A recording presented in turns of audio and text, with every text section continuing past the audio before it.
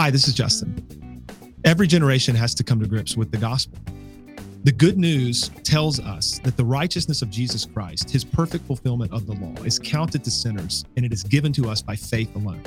And that tends to not only terrify people, it's something that comes under assault throughout the history of the church. That's clear to see. In our day, there's a couple of ways, even amongst the Reformed crowd, where this is a thing. One of those movements is federal vision doctrine. Another is the doctrine of final justification. So John and I are going to engage with both of those today on the show.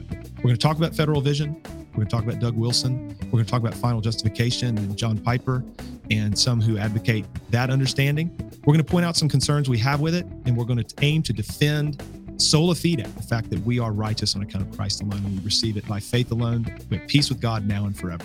Then in SR, we're going to go all in on this. We're going to talk in more depth about federal vision theology and the need for creeds and confessions. We hope you enjoy the conversation. Stay tuned. A simple and easy way for you to help support Theocast each month is by shopping at Amazon through the Amazon Smile program. When you make a purchase through Amazon Smile, a portion of the proceeds will be donated to our ministry. To learn how to sign up, just go to theocast.org/give.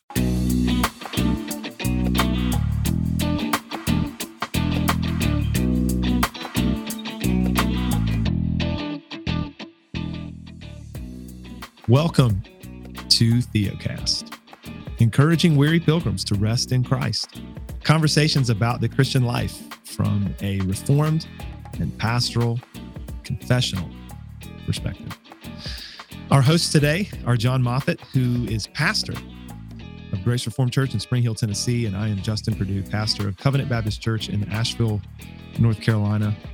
Not trying to be overly dramatic. I don't know. It's just the mood I'm in today.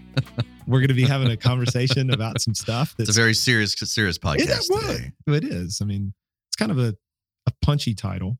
A little bit. We're going to explain what we're going to talk about in a minute. But John, say hey to everybody. Hey, everybody. So, no, it's good to be here. It's good to be recording. This next week, Justin and I get to spend some time together in Knoxville. We're going to be doing some work on Theocast and work on Grace Reformed Network and just spending some time dreaming and planning for the future. So always hopefully it's productive. It's always good to be together, and we work pretty productively together too. Yeah. So it should be a productive day. Yeah. I can't think of anything new at the moment other than his mercy and grace are new every day. So Amen. Praise our Father for that. That's right. We need it. Yeah, well, what we love about the podcast is this is the time. I told Justin yesterday in a text conversation I was excited for tomorrow, just because I never get tired of talking about all the different ways in which Christ has been granted to us. Mm-hmm. So that's what we're going to talk about, the history of the gospel, and we're going to kind of start with modern day and work backwards. But specifically, there's a constant theme that happens, and Justin and I mentioned this probably in modern context, but we'll look at it in history in general, where the gospel is a word that maybe shifts in meaning over time. Justin and I said this before the podcast began, that every generation needs to discover for themselves the true implications of the gospel and the difference between the law and the gospel, and specifically the nature of Christ and his obedience granted to us, which is called imputed righteousness. We'll get into that today. But when you do not rightly understand this doctrine, you don't understand the gospel's kind of the full orb end, which is everything. The good news is everything you need for forgiveness and everything you need for righteousness has been gifted to you by grace. That is to receive that which you don't deserve. When you lose that part of the gospel, you lose the gospel altogether. It's gone. You cannot remove the forgiveness side. You also cannot remove the imputed side. They have to have both. And today we're going to talk about how there's some modern day theology that is not new. The concept isn't new, but it's being branded as something that is new, where we seem to be losing that second side, Justin. We're clearly on the sola fide / we receive forgiveness of sins, but that second part of sola fide, we believe it's by faith alone we are forgiven of sins, but we also believe that it's by faith alone that we receive the righteousness of Christ. It seems like that is going back to Rome, in modern day context. And so, Justin, let's talk about some theology today that seems to be removing that second part of the gospel. Yeah, theology that sounds like Rome. That's what our title says. That's right. Yeah, I don't want to repeat everything you said. I'm not going to. I just want to double down on the fact that it is true that every generation has to come to terms with the gospel, what the good news is. And I completely agree that it is not the forgiveness of sins piece that is often lost. The imputation of the righteousness of Christ as the whole and only righteousness of the Christian received by faith is the issue. That's right. So when we talk about people hedging on sola fide, people hedging on faith alone, we don't mean that you're forgiven of sins by faith in Christ alone that's compromised. That's usually pretty clear amongst reasonably orthodox people. But it's that latter piece, the sufficiency of Christ in terms of his active obedience and keeping the whole law.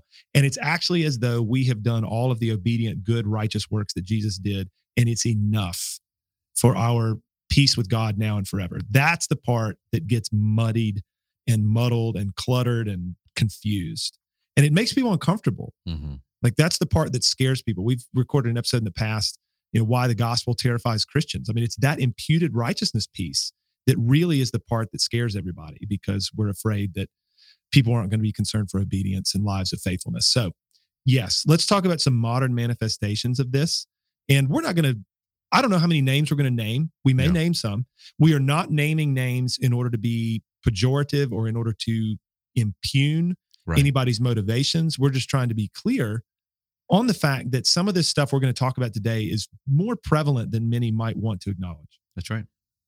And we're not saying that because we think we're uniquely brilliant and we just have these lenses on that nobody else has or anything like that. We're just looking literally through the lenses of confessional Reformed orthodoxy.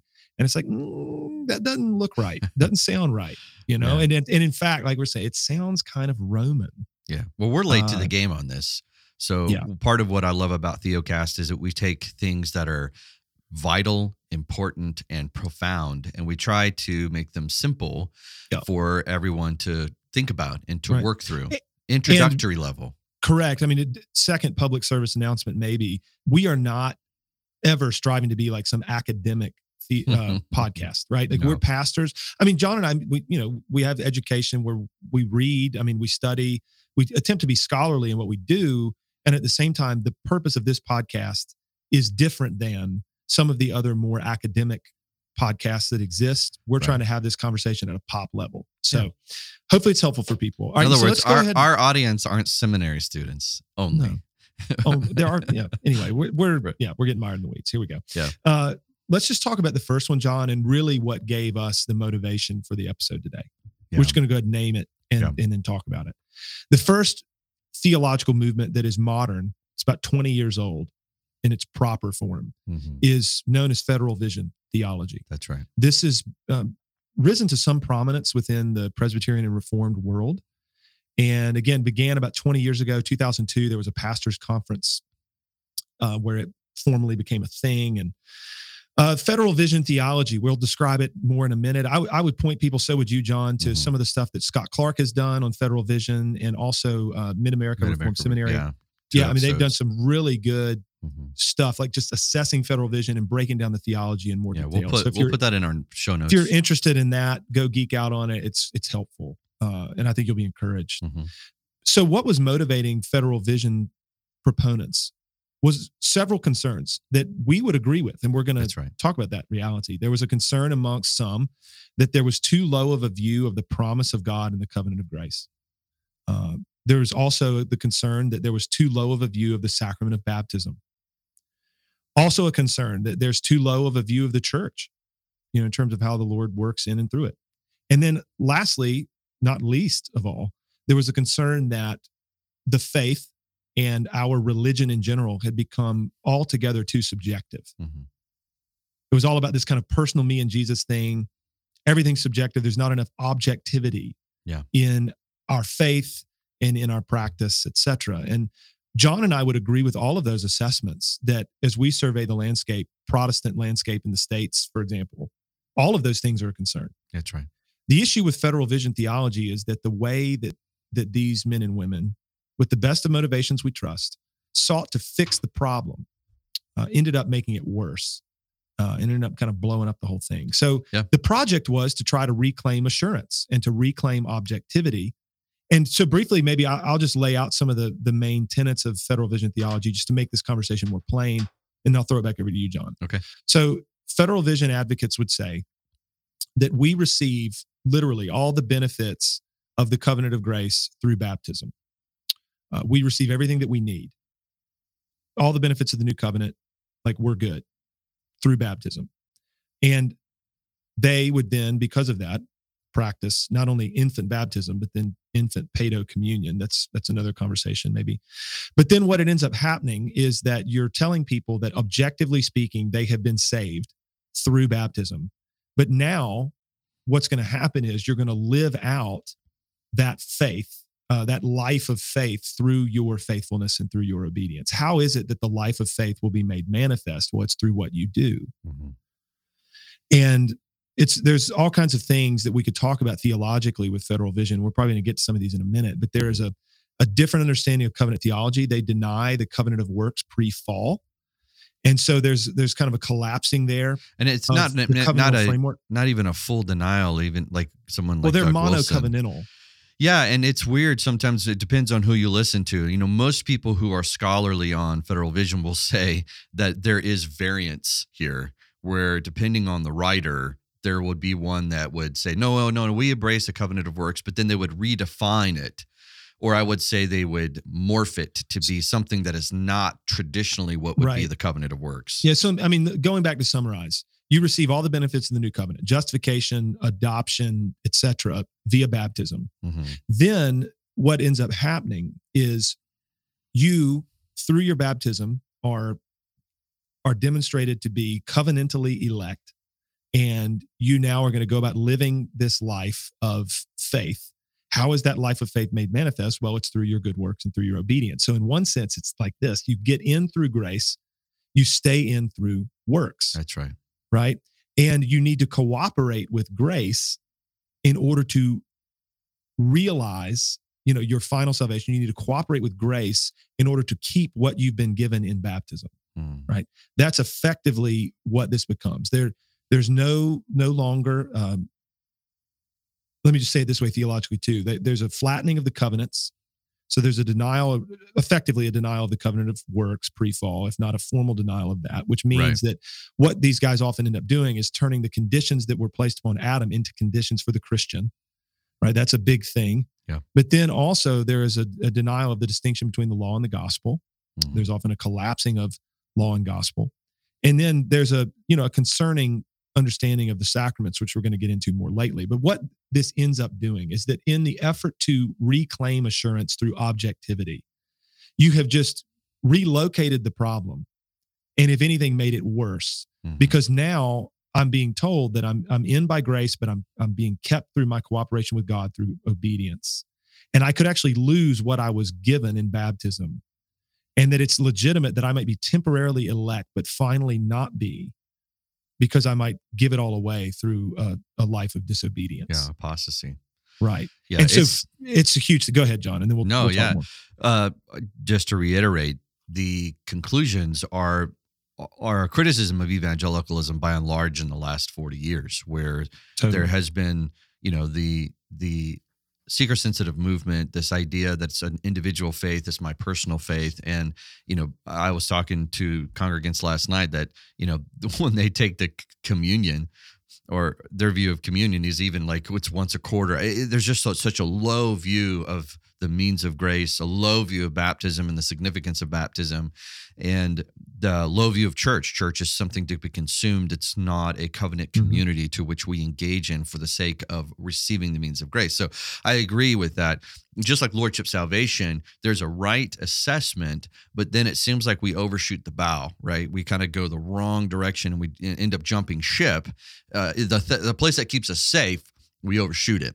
And that's right.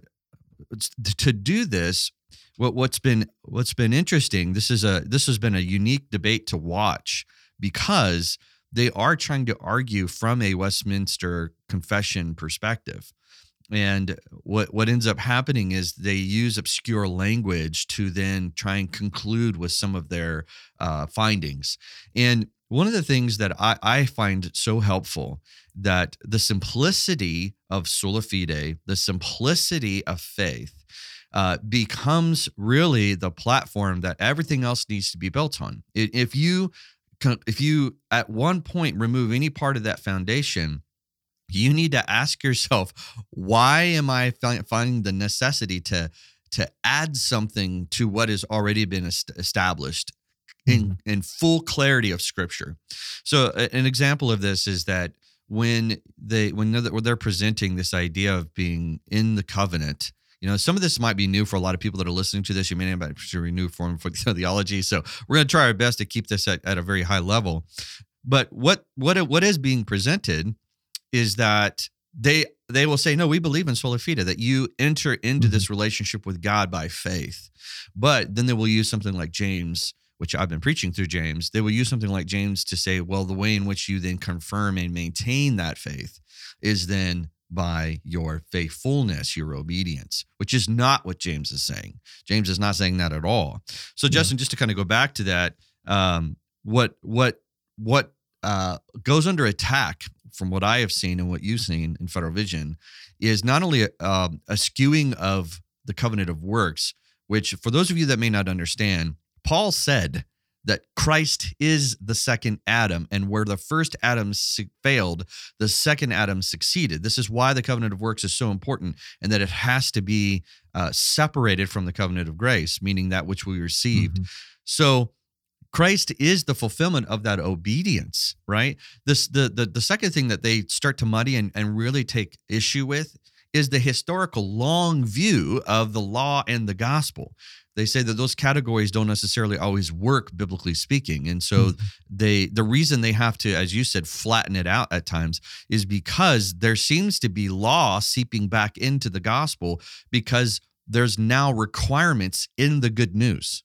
Sure. Well, I mean, in their denial of the covenant of works, what they end up doing is making the covenant of grace conditional. And so thereby the distinction between the law and the gospel is eroded. Right. So because there are conditions placed upon the gospel in one sense. Yeah. Go ahead. Go ahead. Yeah. Because effectively, again, just to reiterate what this is, the view is this, through baptism, you're good. Like you're regenerated, you're united to Christ through baptism. And now what we need to do is give communion to all the baptized apart from a profession of faith. Right. Election should only be read through the covenants. It should only be understood through the covenants. It's covenantal election. And so then what you end up doing, you have people asking this question, right? They say, okay, well, I'm baptized and therefore I'm saved. Yes. Okay. That according to Federal Vision, right? I'm baptized, therefore I'm saved. Yes. Okay. But then how do I remain in this position of being saved? Well, then the answer to that is, well, by persevering, by living a life of faith. And what does that mean? And then what that always ends up becoming is you need to accomplish some level of faithfulness, right? So, I mean, this is where we keep coming back to, because you can't escape this reality. This is the thing that everybody wants to fix this, and you can't. There are always going to be situations in the church where we realize that there are going to be people who are a part of it for a season of time and then leave it. We understand that God, I mean, even backing up the truck a little bit more, God does not save everyone. And so we're trying to figure out how to navigate all of these things. And we realize that there is something to a person continuing to persevere in the faith. And then the question is, what does that look like? And what does that mean for a person? And because if somebody just completely punts the whole thing, everybody understands, like, that's not good. Like, that's not okay. So then the question, how do you explain it? How do you talk about it? How do you help people think about it? And it's interesting. Like you either are going to reduce the thing down to, are you trusting Christ or not? Or you're going to reduce it down to a question of faithfulness. Yeah. And Federal Vision reduces it down to a question of faithfulness, because that's how you persevere in the faith. And what is lost in this is the unashamed, repeated, obnoxious, dare I say, emphasis on Christ alone being the only hope of the sinner.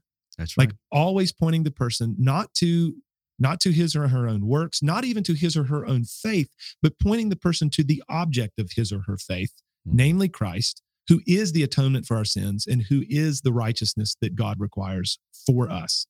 And if we ever lose both sides of that coin, in particular, if we ever fall off and lose the emphasis of the obedience of Christ for the sinner, then you're going to have all kinds of problems with assurance, and you can't get around it. If you're new to Theocast, we have a free ebook available for you called Faith versus Faithfulness, a primer on rest. And if you've struggled with legalism, a lack of assurance, or simply want to know what it means to live by faith alone, we wrote this little book to provide a simple answer from a Reformed confessional perspective. You can get your free copy at theocast.org/primer. Yeah, it's neo-nomism. It's what we've mentioned before, and that what that does, it's a new law. For those who may not know what that phrase is, it's a new law, and what that creates is something to be broken. So, we've mentioned this before. You can go to the link down below. We've talked about the three uses of the law, but what's almost happening, Justin, is that the first use is being brought back into play to the believer. Instead of it being a guide, it's something that one must do. And one of the things that they talk about and emphasize a lot there is apostasy and apostasy passages. And I've even heard people tell to me personally that the Reformed don't really take serious apostasy passages. They kind of just gloss over them. Not true. No, it's not true. Go ahead. But what we are doing in terms of how we understand, like Hebrews 6, for example, that's maybe the one that people really go to. Well, you have to distinguish between internal and external participation in the covenant of grace, which is what the Reformed have always done, that Federal Vision advocates do not do. They do not distinguish between mere, the external administration of the covenant versus the internal administration of the covenant via election. They don't do that. They also do not distinguish, again, between internal versus external participation in the covenant of grace. And so how we would understand apostasy is people who have only ever externally participated in the covenant of grace end up deciding that this is all a sham and that Christ is from hell and I'm out of here. I mean, that's what's happening in Hebrews 6 is you've tasted and seen, you've participated in these things, you've lived life in the covenant community of the church, and you have left that. That's right. Yeah, and even that language of tasted, it means that they didn't consume, they didn't partake. It was like they saw from a distance. But you participated in the ordinances, you participated in all of these things, but then you're gone. That's right. Yeah. And obviously Jesus says they went out from among us because they're not of us. And I think those are important.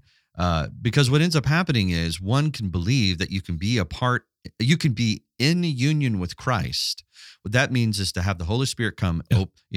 This is Ephesians 2, right? We were dead in our trespasses and sins. He made us alive. And then he came and dwells within us and he causes us to walk in his ways, right? This is Ezekiel 36. So you believe that you can be in union with Christ and then lose that union because the way in which it's described is that union in Federal Christ. Vision, they believe this. In Federal Vision, yeah. Union in Christ is your baptism in the church. If you abandon the church, you're abandoning union with Christ. Correct. And then that's rightfully so. Every reformer says foul. That goes against. And what's so hard for it is that people who claim to be proponents of Federal Vision, they also would hold to Calvinism. And so you have a massive problem where you have Christ's blood being shed for the elect and it never fails. Also the doctrine of preservation where he perseveres us. I mean, this is James 1, through trials, what is our faith strengthened? Because he perseveres us. We don't persevere ourselves. When you have passages that says he who began a good work in you will complete it, what you're saying is, he will complete it as long as you stay faithful. Yep. That's the caveat you have to throw in there. But there's nothing there. Or as long as you sufficiently cooperate with grace. Right. I mean, even going back to Galatians 3, it says, you're so foolish that you think you start by the Spirit and now you're going to cooperate through means of the flesh. Right. No. Yeah, whereas the Reformed position is simple. It's all those who are united to Christ will be finally saved because Jesus has seen to that. All those who have been united to Christ are sanctified by the work of his Spirit in us and will be raised incorruptible. And both of those are by faith. And faith is a gift. All by faith. Sovereignly. It's all, the whole of salvation is a gift. right? That's right. Like that's important that we maintain those things. And yeah, I mean, to argue as Federal Vision advocates do that one can be united to Christ and then lost is not an historically Reformed Orthodox position. No. Yeah, I'd love to throw this in here real quick, please. Justin. To our defense, just so people understand, we're not taking Federal Vision head on. And if we were, we would, No. one could criticize us immensely. We're trying to introduce the subject and just kind of point out the natural problems with it. Every Reformed denomination and almost every Reformed seminary put out documents, long documents, had to address the issue. That's right, denying the it's unorthodox. Right. It really does deny sola fide. It goes against the nature of the gospel. And so we're not the ones who are calling foul here. We're just kind of raising it to the awareness of saying, one, unfortunately, this is still an issue. It's not just in the Presbyterian world. It seems to be seeping into other worlds that we're going to talk about here in a moment. But just halfway through, I feel like we probably should have said that in the beginning. We are standing on the shoulders of the work of other men who've done a fabulous job exposing and for years, we're talking years, this debate has gone on, and there has been pushing for clarity. And finally, it's come to the conclusion that you cannot hold this position and hold to a Reformed confession, Orthodox position. Right.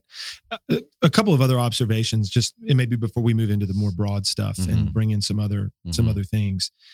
One of the issues with the Federal Vision schema too is the way they understand the sacraments. I'm going to use a word and try to define it.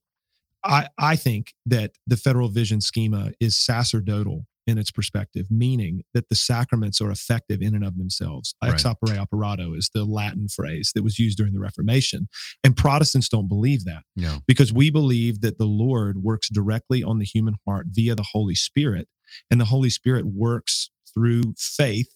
And yes, he works through means. By the means of the word of God, right? The word and sacrament and the like. But as soon as you remove the Holy Spirit and you remove faith from this equation, you now have gone to a different place than the historic Reformed Orthodox position, because we're always maintaining the work of the Spirit and the place of faith by the Spirit in terms of how he works in and through us, and even how the word and sacrament is of benefit to the believer. We come literally like the Belgic Confession, right? With the mouth of faith. I mean, we feed on Christ by faith, for example, in the table. That's right. I mean, that's the language of the Reformers, right? And the language of the confessions. So we're just trying to maintain those things. We want to maintain, obviously, the covenantal framework of the Bible, where we're going to uphold the first and second Adam, right? There was a covenant of works placed upon Adam, and he failed. And now what the covenant of grace is the second Adam, namely Christ, comes to accomplish a covenant of works for us in order that, we would be forgiven of our sins, yes, through his atoning death, but also so that we might be counted righteous through his perfect life. That's right. And so we've got to maintain those things. And in all of this, we want to maintain, right? It's not just that you get in by grace and then you keep yourself through faithfulness and obedience. It's like, no, you get in and are kept by grace, right? It's all of grace and it's all of Christ. And the whole and only righteousness of the Christian is Jesus and his righteousness. So it's not that our faith is counted as our righteousness. It's not that our obedience is counted as our righteousness. It's not that God infuses righteousness into us, like we trust Christ and now we're made inherently righteous enough. It's not any of that. It's that the whole and only righteousness of the Christian is the righteousness of Christ in his death and in his life that's then counted to us. It's given to us. Yeah. So we just stand in Christ. We're covered by his blood and righteousness always. And if you maintain this stuff, we can say you're going to live a life of obedience. You're going to do good works because God's going to produce that in you. Amen. And your righteousness before God is always Christ's. That's right. Always. It's the hard, it's like the emperor with no clothes, almost that reality in reverse, where we walk by faith, not necessarily when we look down seeing Christ's righteousness, we see our filth. But when Paul says to walk by faith, he's saying, walk believing you are clothed in the righteousness of Christ. When God the Father sees you, he sees you sinless, not just sinless, but perfect. This is what it means to have every good and perfect gift coming down from the Father of lights, coming to you Why is it given to you? It's given to you by grace. So when you then make statements like you've been forgiven, you're now in covenant, you're in relationship with the Father. Now it's required of you to maintain that relationship, or if you even want to use the word prove that, or whatever it is that you want, if you want to put anything additive to that, where you are now taking your righteousness, even if it's an additive, like, oh yeah, you receive the righteousness of Christ, but you must now prove it. And if there's a proof factor at all, Justin, if it's 99.99% God and 0.1% us, 0.01% us, we have no hope. We have no assurance, because if we can fail at 0.01%, we will fail. That is the promise. This is why we walk by not partial faithfulness, but complete faith in Christ alone. This is why sola fide, alone. Amen. So, we don't need to maybe say anything else about Federal Vision right now. We can move on to some other things. But there are other ways that this kind of stuff creeps into the modern reformed-ish, Calvinistic Protestant world. Yes, it does. Another thing, we've talked about this in the past. We're going to talk about it again briefly today. But there is an understanding, a theological position known as final justification that brings in this same kind of issue. It sounds very similar. It's not, there's not the whole understanding of baptism. There's not all that kind of stuff that's associated with Federal Vision and all of this. The final justification piece goes something like this. We have the right, we acquire the right to eternal life by faith alone. But then we finally take hold of eternal life through faith in our good works. In other words, we might be justified by faith alone, but we will finally be saved by faith and our good works. Like, that's how it's all going to be shaken out and sorted out in the end. We're going to have good works to present at the judgment seat, right? And they're going to have to be adequate good works to present there alongside our faith to prove that we're legitimate and therefore would be accepted into God's holy heaven. Right. Right. And the issue here is, I trust it's obvious. It's like, okay, well, what in the world then does it even mean to say that I've been justified by faith in Christ? I've been declared righteous by God on account of Christ alone. I've received that by faith, and now I have peace with God. What does that even mean? That's right. If I'm going to be finally saved by faith and then what I do? As a piece of this, every advocate that I know of a kind of final justification perspective, there is obviously a collapsing of law and gospel. And it manifests itself maybe most obviously in a text like Romans 2:6-13, where they want to try, and I'm not going to riff on that. I've done it a number of times in the past, but where people try to say, they divorce it from the rest of Paul's argument. They divorce it from the rest of the New Testament and just Orthodox theology and say, see, it's mysterious. There's a way in which our good works factor into our final salvation. Yes, on the one hand, it's faith. On the one hand, it's Christ. But then on the other hand, see, it says here that God rewards those who do good and he punishes those who do evil.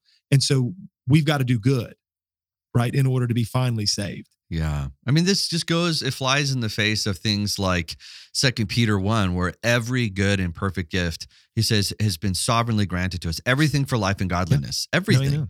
Every spiritual blessing. That's right. If Peter doesn't mean everything for life and godliness, then why would he say that? Same thing from James 1. It says every good gift that it literally says from his own will, he chose to bring these things to us.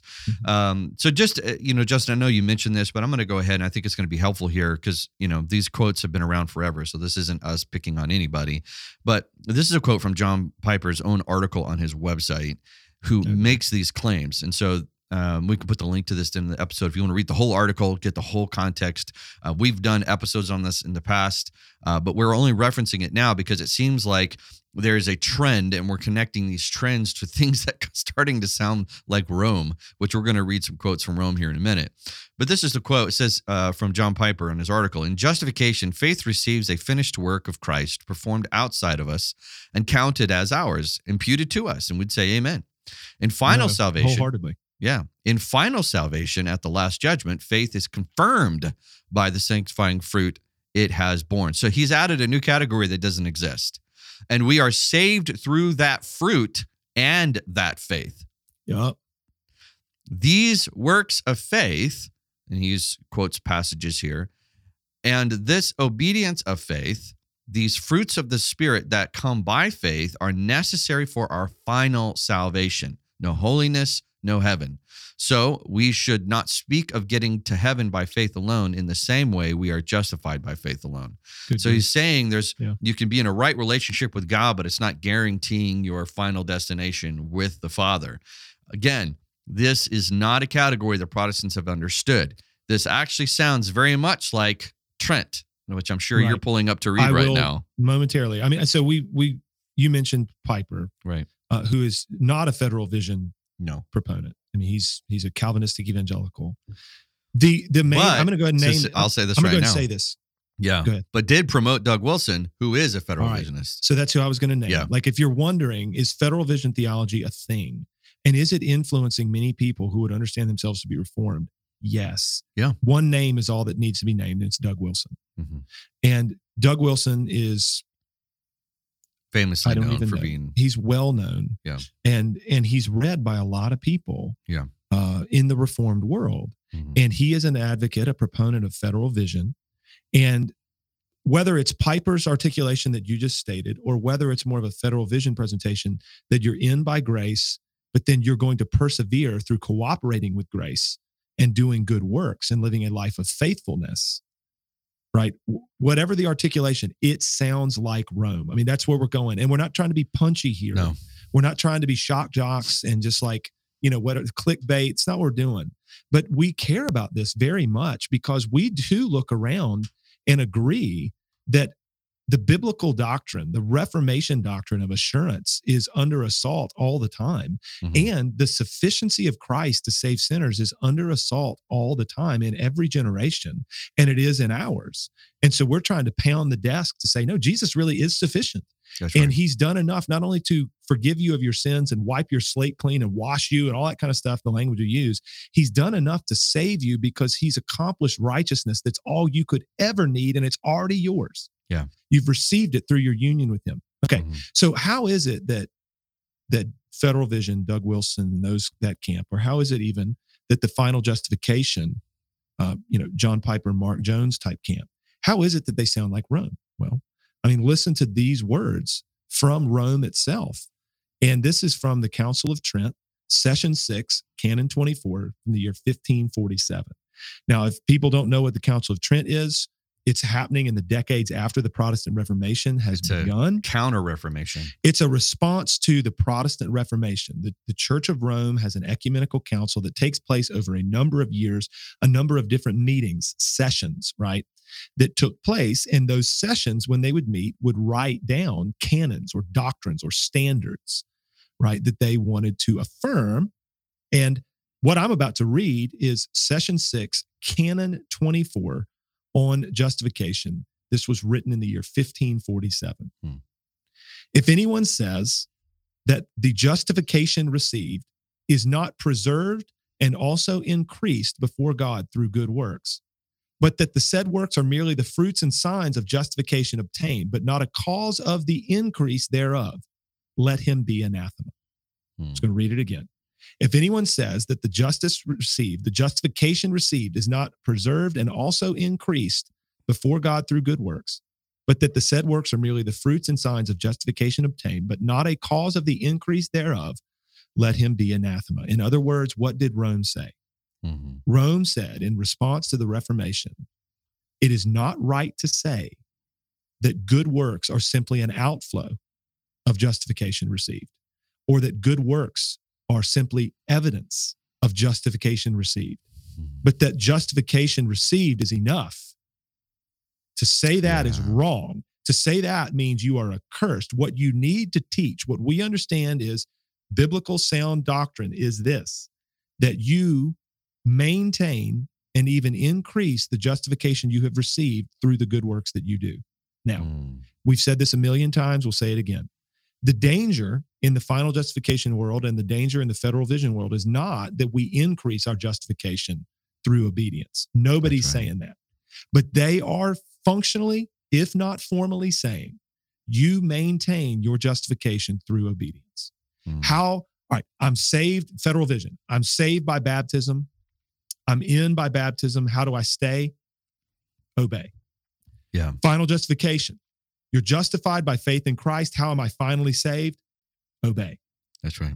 And whenever you redefine the terms of salvation and you start to redefine faith and you start to redefine this thing to include faithfulness and obedience, assurance is now impossible. And we are at least flirting with giving away the good news because we now are introducing a Jesus plus kind of theology, which, as far as I understand it, John, is what the letter of Galatians was all about. One of the earliest letters in the New Testament next to James, right? What is Paul defending there? He's defending the clarity of the gospel, and he's not fighting against works righteousness wholesale. He's fighting against Jesus plus. Yeah. Like Jesus plus anything is wrong. It's Christ. That's right. Yeah, I mean, I think it's so clear. This is why the episode says sounds like Rome, where we're just calling kind of a little bit of a foul here. It seems like we are messing with the second part of the gospel, which there is no second part of the gospel. It's the entire gospel. Correct. Which is the forgiveness of sins, and then also the work of Christ, which is when he says it is finished, he wasn't just referencing the payment of your sin. He rose for our sanctification. He completed the work of perfectly obeying the law. You know, in Hebrews it says he brings many sons to glory. Well, what does it say in Romans? We fall short of the glory of God. Well, if Adam would have succeeded in his obedience to the Father, he would have entered into the Father's glory. Yeah. What does Christ do? He obeys the law, and then he takes us and brings us into glory. Why can he do that? Because God doesn't require sinlessness to be in his presence. He requires righteousness to be in his presence. Right. It's the presence of good. Real quick, Justin, before we move on, I just want to say this because I know, one, we're going to have to continue this conversation in the next episode, but there are people who are going to listen to this and then say, well, John, Justin, Doug Wilson isn't part of Federal Vision anymore. And so he wrote an article called Federal Vision No Mas.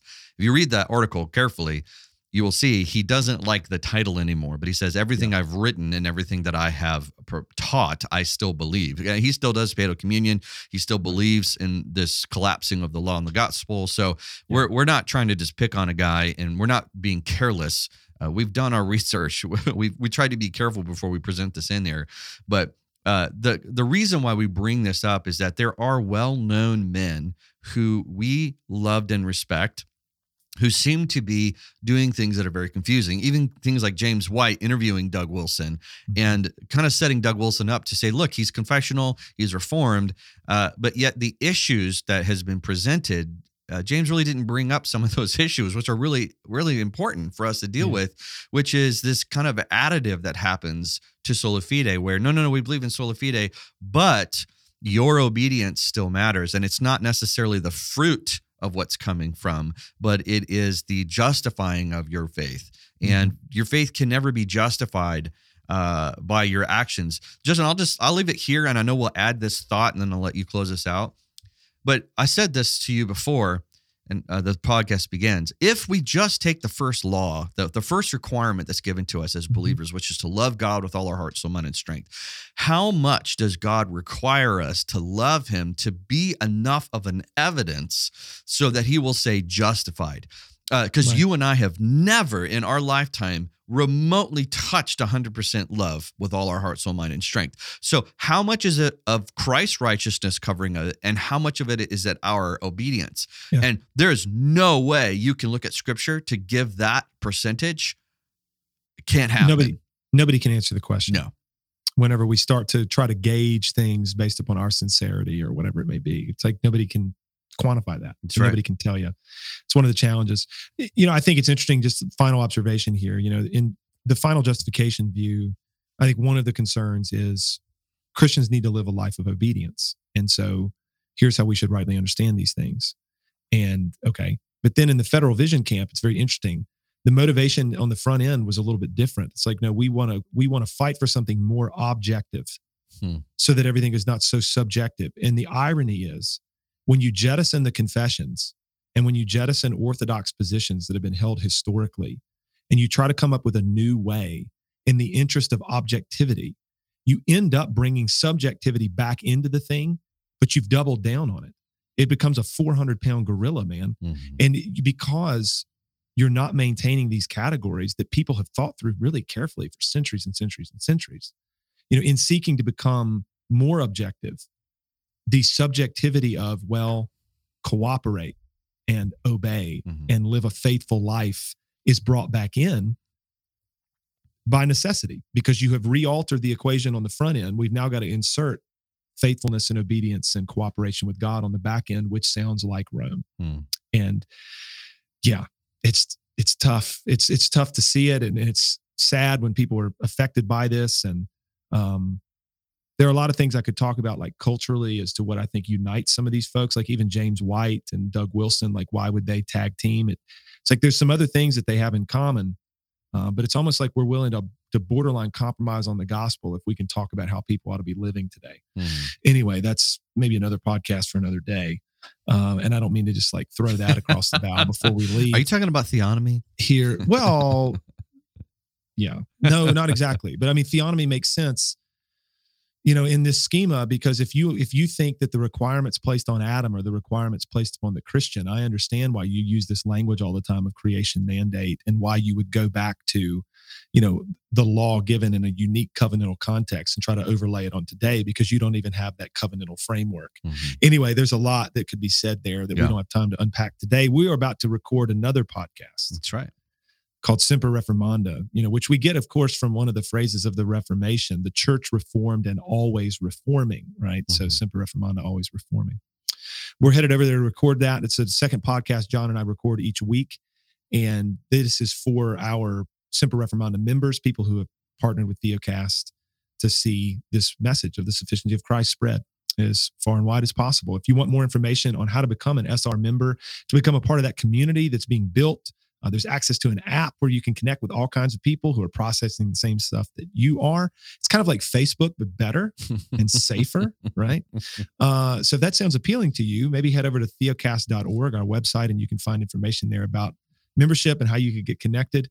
And we'd love to see that community keep growing. It's encouraging to watch the saints encourage each other. That's right. You can start asking audio questions, which we're going to start answering in the SR app. So now, don't overpromise, John. Go over there. And we're going to do the best we can. We're going to, Anyway. Grace, bro. Grace. Lots of grace. Okay, cool. Well, this, I hope, has been a decent conversation for people and clarifying on some stuff.